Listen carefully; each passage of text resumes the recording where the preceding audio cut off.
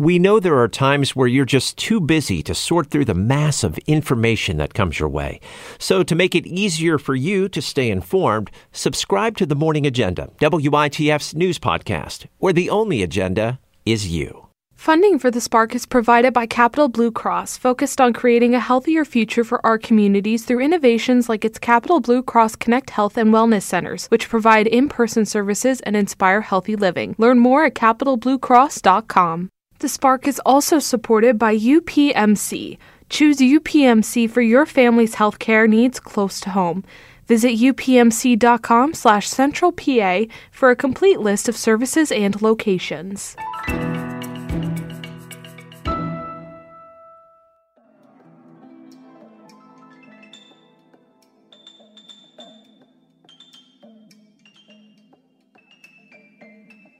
Walk back, turn back down to the road you travel.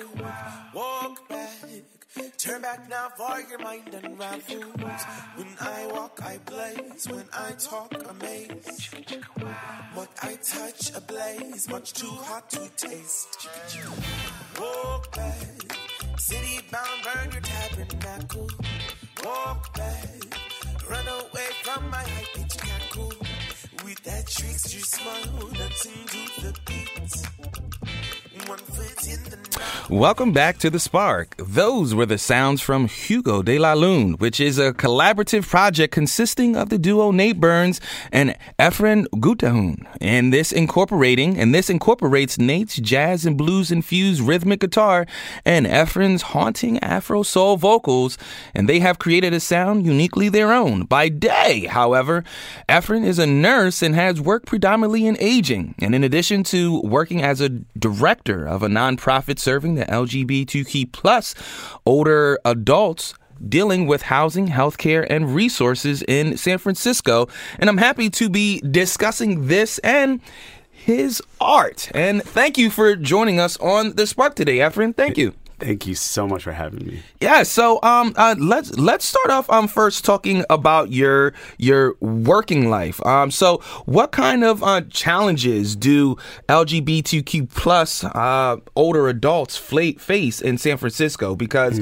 we've all heard about the housing situation in San Francisco. We've seen the graphs and we heard the story. So can you tell us, because you're there on ground zero? Yeah. Can you tell us the challenges that they face? Yeah, I think the challenges that they face aren't too dissimilar to most older adults. This fear of a lack of independence, the natural aging process. But what's unique about our community as they age is that we don't have oftentimes the biological families. There's a specific formula of traditional family structures. A man and a woman come together, they have a child, and et cetera. So that advocacy is lacking. So there's this pervasive isolation, pervasive poverty. And I think for many of our elders, as they enter the healthcare system, they end up closeting themselves. And so that's essentially what we are there to try to fight against.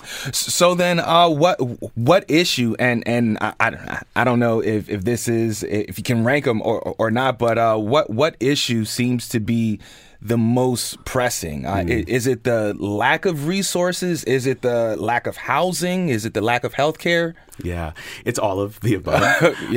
I think if you had to prioritize it, I think there's the emotional, spiritual element of having to closet yourself after having lost everything, especially these elders who have lost all connection. And I think they would say it was worth it, but then to now not be able to live and die with dignity. And I think lots of people, I'm from Lancaster. We have cultural tugs that are pulling us in all different directions.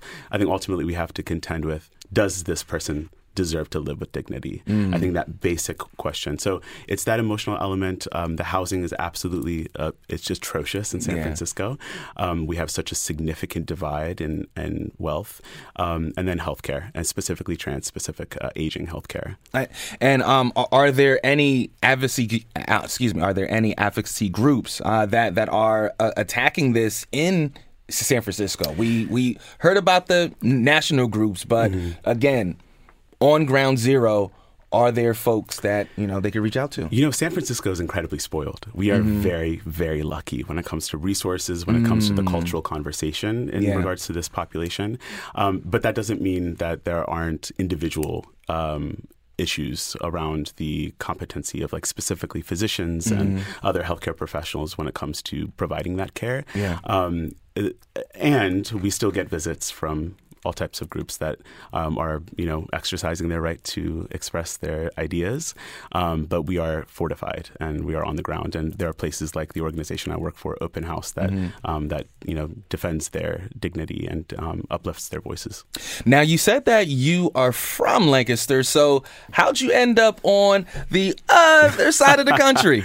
Yes. That has a lot to do with me coming out. Initially, when I came out, I was around 24. Okay. I'm 33 now. And I just didn't see the same kinds of support that I think I needed. My family's from Ethiopia. I'm first generation. So there's a really strong Ethiopian community here. And so I just happened to be traveling and visited my brother while he was out there and fell in love. And I packed my things within a couple of weeks and I was out there. It's been 7 years now. Oh, man. I will say this. The first time I went to the West Coast was a couple years ago. And yeah, I almost just said, you know what? I'm home. Yes. And the nostalgia when I return, like especially during the summer, the hills, the smell, all of it. I really do miss Lancaster. It's a really beautiful place. Indeed. Until the blizzard comes. And then that's why I don't visit usually during over there. So how did you then get into music then? Were you always an artist and went out there, or did you discover your artistry while you were out on the West Coast? Yeah, music has always been a part of my life. I went to Henfield High School and was in all of the electives that were like choir and orchestra. But music has always, especially in my performing career, which is about 5 years old, it's always been there. I've always had to balance this professional element of the work. And so as things have been picking up this last year, I decided to actually pursue this full time. And yesterday was my last day at my job. So I am starting my full-time artistry today with you. Oh, wow. So then can you take us to that moment? Because we literally just had a conversation with somebody 2 days ago about making that leap of faith, making that jump. So can you take us to that moment when you decided to take this leap of faith, to take this jump? Yeah. It's terrifying. I'm still questioning whether this is the right decision. But usually when I'm feeling that type of anxiety, it's good to just push through that. And I find myself on the other side. I'm feeling a lot of grief right now at this moment. I deeply loved what I did. I deeply loved the elders that I served.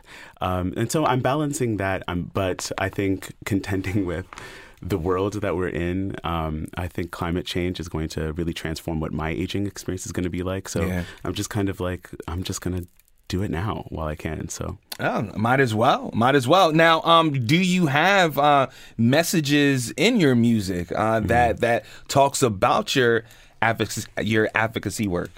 It doesn't necessarily talk about my advocacy work. No, I think a lot of my music, it feeds into advocacy because it's really about a deep knowing of yourself.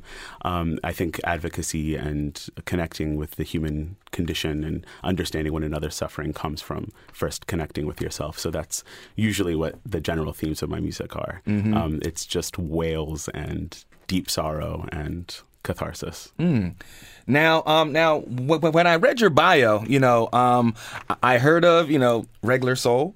I heard of Southern soul, heard of gospel soul, heard of neo soul, but Afro-Soul. How does that differentiate from those other genres of soul? Yeah. In fact, that's only half the genre. I actually call it Transylvanian Afro-Soul. Oh, wow. And I affectionately dub myself the African vampire. In that my vocals are very haunting, especially this newer body of work that we're going to be releasing in the next couple months. And so there's the haunting element of the vocals married with this rhythm guitar, a very particular style. And so I think I bring in a lot of my East African vocal elements. It has the traditional rhythm, blues, and soul elements, and then it has this haunting caricature in my voice. So Afro-Soul. I am because I was just introduced to Afro beats just about 6-7 months ago. Are you serious? Yes. You know what you need to follow into is Amapiano, which is South African Afrobeats, it's a whole other. Really? Oh, trust me. You're welcome for that. Well, thank you. Yeah. Because I got into like once I started to get more into Afro beats, then like I like started to get into like lo-fi Afro beats and everything. And now I read this and like Afro-Soul, like all right, let me give me more. So your music videos, they often feature visually striking imagery. So how do you conceptualize and collaborate on the visual representation of your songs? Yeah, I love drama. I work very closely with my manager, O'Day, who is from Wastrel Society, and he's the one who essentially directs a lot of the visuals. And it's my, this inception of these ideas. I think one of my videos, Down the Rabbit Hole, specifically is just this narrative of this psychological warfare between myself, Ephraim, and Hugo. And Hugo wins in the end. And so it's this kind of horror drama. There's like a nice preliminary piece that's a few minutes before the music even begins. So I really like to try to bring in cinema into the experience. So how is it nowadays starting off as an artist? I'm about to show my age here, but gone are the days where like you are selling CDs or selling tapes out of your trunk and everything like that. So as an artist, really starting and making this jump today, how do you get your message and music out there? Yeah, I think live shows are number one. It is not the streams. I mean, your numbers are great, of course, but even when you notice streams on Spotify, for example, you're getting these editorial playlists, and that's fantastic. And then it doesn't necessarily translate to ongoing fanship. So it is the live shows, the moments I get to connect. I generally believe there's a sense of transformation when you experience this music live, and that's what I receive back. So it's those live shows. I also think it depends on what you're aspiring to. If you're aspiring to be like a Billie Eilish, that's a very different, difficult road. I think if I was making a livable wage on this music for the rest of my life, I would be thrilled. And I say there's nothing better than going out there, shaking hands and kissing babies, and like really putting yourself and your artistry out there, because folks really enjoy authenticity and they appreciate it. So your music has been praised for its authenticity. So how do you stay true to yourself and your individual influences while creating your musical identity? Yeah. I'm always challenging that. I think as I'm going through the writing process, I'm checking where the influence of this is coming from. I have this deep fear of the art selling out, I guess. I don't know. I do really appreciate specific things like very curious melody turns, and there's just things that catch my ear and like tickle me, and then that's usually what I follow, and that seemingly has continued to create something unique. So then what is your writing process? We've had, I believe, 2 artists on here so far, and they both had very, very different processes when it came to the writing process and the creative process. So what's yours? Preferably, I'm going to be burning some frankincense, and it's dark, some candlelight. Usually, the other part of my project, Nate, will just be playing, a progression of some kind. It'll catch my attention, and I'll mumble over the music. I don't actually form words. I sing a lot of vowels and just nonsense, because as the melody's forming, then I have the vowels, and then I'll wrap the lyrics around the vowels that are already established. So the lyrics really sit cornered into the melody in a really nice way.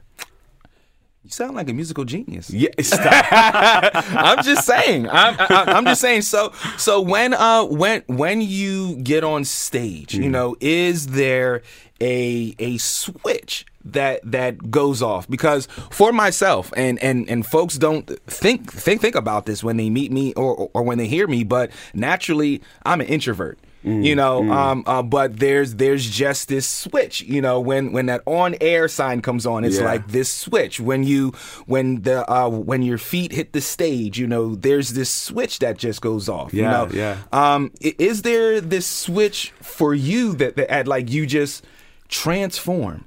No, I feel like I'm performing all the time. I feel like the person you see on stage is exactly who you're seeing in front of you. It might be a little bit more theatrical, but I feel the same sense of like deep knowing and presence, and I'm very much an extrovert, so I feed off of the attention of people. It almost feels like I'm being worshipped, and I love that. Excuse the blasphemy. Oh, that is all right. So, talking about that, have any siblings? I have 2. You have 2, and where do you rank? I'm the eldest. You're the eldest. Yeah, there it goes. And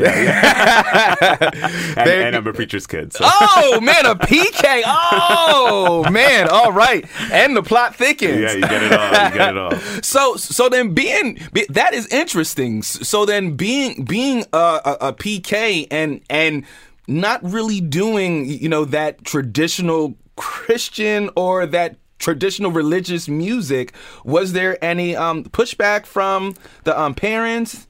Yeah, I think it took a long time for us to understand one another. We are our family is totally transformed now from where we were a number of years ago when I came out. Yeah, I think our culture, and this is. There's no criticism here. It's just plainly, the Ethiopian culture is quite conservative. And then there's the religious element. So there's this faith and culture element. So I fully understand where my parents are coming from. And so I think we just understand where the other is. And I think we've stopped trying to force anything on the other. And it's really allowed for a deeper understanding. If you don't mind me asking, was it difficult for you to come out? Yes, I wasn't going to. Really? The plan was I was just going to do this, dance, and figure it out. But like many people, like myself, my mental health just plummeted. And it was I was contending with whether I was going to be here or not. And then I had to choose, and so I chose to come out. So then what was the breaking point then? Or what was the inspiring point? I should say. There was a moment I was in a deep depression because I think I was actually confronting this for the first time. It was something I was suppressing. And my brother just showed up at my apartment, and he's like, I don't know why something told me I'm supposed to be here, so let's just hang out. And we hung out that night, and by the end of that night, I came out to him. And the first words that he said to me were, wow, I'm so jealous because it makes you more well-rounded than me. And that I just broke, and I think I said something like, I'm not okay, is that okay? I have no one else. And it's actually a lyric in one of my songs. But wow. Yeah, it was a really powerful moment. And he was so wise, and he was like, tomorrow morning you're going to wake up and you're going to really regret having said this, but like it's okay. Like I'm going to be here. It's all good. And then he took me by the hand to come out to my parents. Oh wow, that is beautiful. That is that sibling telepathy. Yeah, totally. My sister and I we talk about it all the time. It's just that feeling, that spiritual connection when that a sibling of yours is just ailing with something. Yeah. Especially being the older sibling, it's like having a sixth and seventh sense. Yeah, totally. Hope you're listening, parents, because yes, and love that older child. Yes, and everyone on their own time. I think I'm astounded by the growth that I witnessed in my parents. I think, and in myself. So I think just if there is a family that's moving through this really difficult time, grace goes a long way. Yeah, I've seen it on being mentioned on TikTok a couple times. It's called Raising Your Parents. Yeah. And it's kind of like this reverse engineered thought of like, ushering your parents into, this world of 2024. It's ushering them and also recognizing like I have so much privilege, right? Like they were refugees. They came here. They suffered immensely. And I got to lift my head up from the ground and look out before me and really choose for myself what I wanted when that wasn't necessarily the case. So I think It is that ushering element, but it's also recognizing that there needs to be a sense of humility because there was a price, and where I fall in that domino is just where I fell in time. Absolutely. So then what is next for yourself and your artistry, this being day one? Yeah. So Murph at My World Entertainment and Patients Are Waiting are hosting a Health Equity Music Festival. So the first day of my full-time artistry, I'm coming out here. They brought me out here to perform tonight. I'm really excited at Crispus Attucks Community Center. I think it's from 6 to 9. So that begins at the end of the month. I'm heading to LA to record. Wow. We have 2 albums coming out by summer.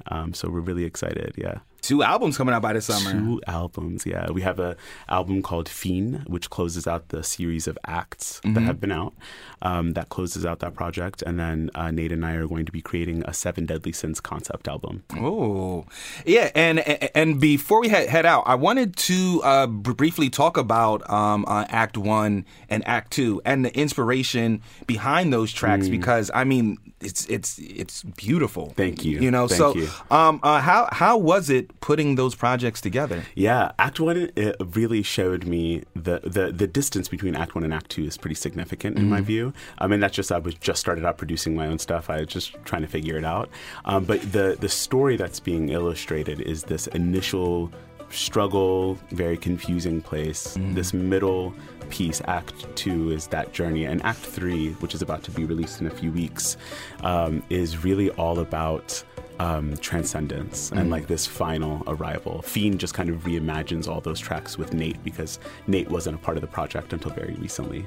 Oh, all right, and then finally we have about a minute here left. As a musician and healthcare professional, what advice do you have for aspiring artists who want to use their creative talents to make a positive impact on social issues? I think really considering the fact that music or your other artistic expressions are equally as valuable in medicine, especially if you're thinking about hospice and other places. So really coming in and sharing your gifts there. Ephraim, I want to thank you for coming on and just giving us your soul on The Spark. You are so welcome. This was great. Thank you. Yeah, definitely.